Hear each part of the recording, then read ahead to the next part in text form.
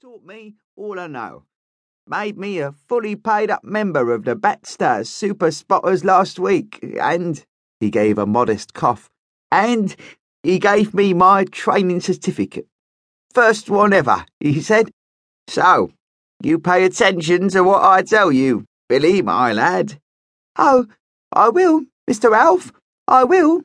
The little bat quivered with enthusiasm. Just you wait and see. I'll be the best super spotter there's ever been. I'll remember everything. Alf held up a claw. What did I say, Billy? Cut the cackle. Watch and listen. Then, as Billy subsided, he went on. Unc said we should start with a tour of the 5 kingdoms. He pointed towards the moonlit horizon. See those tall trees? That's the end of the less enchanted forest, that is, and the beginning of what we super spotters call the civilized lands. Gorebreth, Nivens Knowe, Wadingburn, Cockenzie Rood, and Dreghorn. He paused, so his next statement would have maximum effect. Know them all like the back of my toes, I do, even though I say it myself. Wowee! Billy whistled his admiration in a highly satisfactory fashion. You're ever so clever, Mr. Alf. And, his voice dropped to a hushed whisper, my cousin told me you've actually met royalty. Alf nodded. Some of my best mates, he said casually. Now, save your breath for speedy flying. And I've thought of something else. We'll call in on the ancient crones on the way, 'cause we'll be practically passing the house.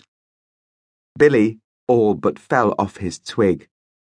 But, he stuttered, but, Mr. Alf, my ma says they're witches. That's worse than werewolves, Mr. Alf. We can't go there. Witches?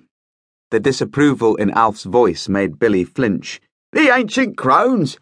You'd better thank your lucky stars Unc didn't hear you say that. You'd have been off the training scheme quick as a wink. Alf shook his head. Whatever do they teach you in school these days? Don't they tell you little uns about the web? There'd be zombies and giants and all sorts tramping about the kingdoms if it weren't for the web. Can't say as I understand exactly how it works, magic sort of stuff, but it keeps the evil types on this side of the border. Surely you knew that. The only answer was a loud sniff. Aye, there's no need to cry. Alf gave the very small bat a consoling pat on the back, but the sniffing grew louder. It's okay. Really it is. You'll soon learn better. The sniffing continued. Alf tried again. Even I got things wrong to begin with. Lots of things. Billy brightened a little. Did you really, Mr. Alf? Fell down a chimney and into a fireplace once, Alf said cheerfully. Made a terrible mess. Now, blow your nose and we'll be off ski. And he set off with a steady wing beat. Billy, wiping his nose, followed close behind. In the heart of the forest was a deep green hollow, filled with a mist that came and went according to the mood of the occupants of the ramshackle building that lay in the centre. Messengers from the 5 kingdoms often found the mist impenetrable and wandered for hours before either giving up completely or falling into the bottomless swamp. Those of a hardier nature battled on and, if they were fortunate, eventually reached the house of the ancient crones. No mist tonight. I'll give the young'un a full tour, Alf decided as he and Billy flew down, and I'll introduce him to our Gracie Gillipot. His devoted heart beat a little faster at the thought.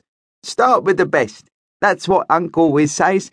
It'll be downhill all the way once we hit the 5 kingdoms. No true hearts there, and that's for sure. Inside the house, all was peaceful. Alf, a regular visitor, led the way through the neat little bat flap in the kitchen window. A loud rumbling snore was coming from one of the cupboards, and he grinned. That's Gubble, he explained. Gubble? Billy looked anxious.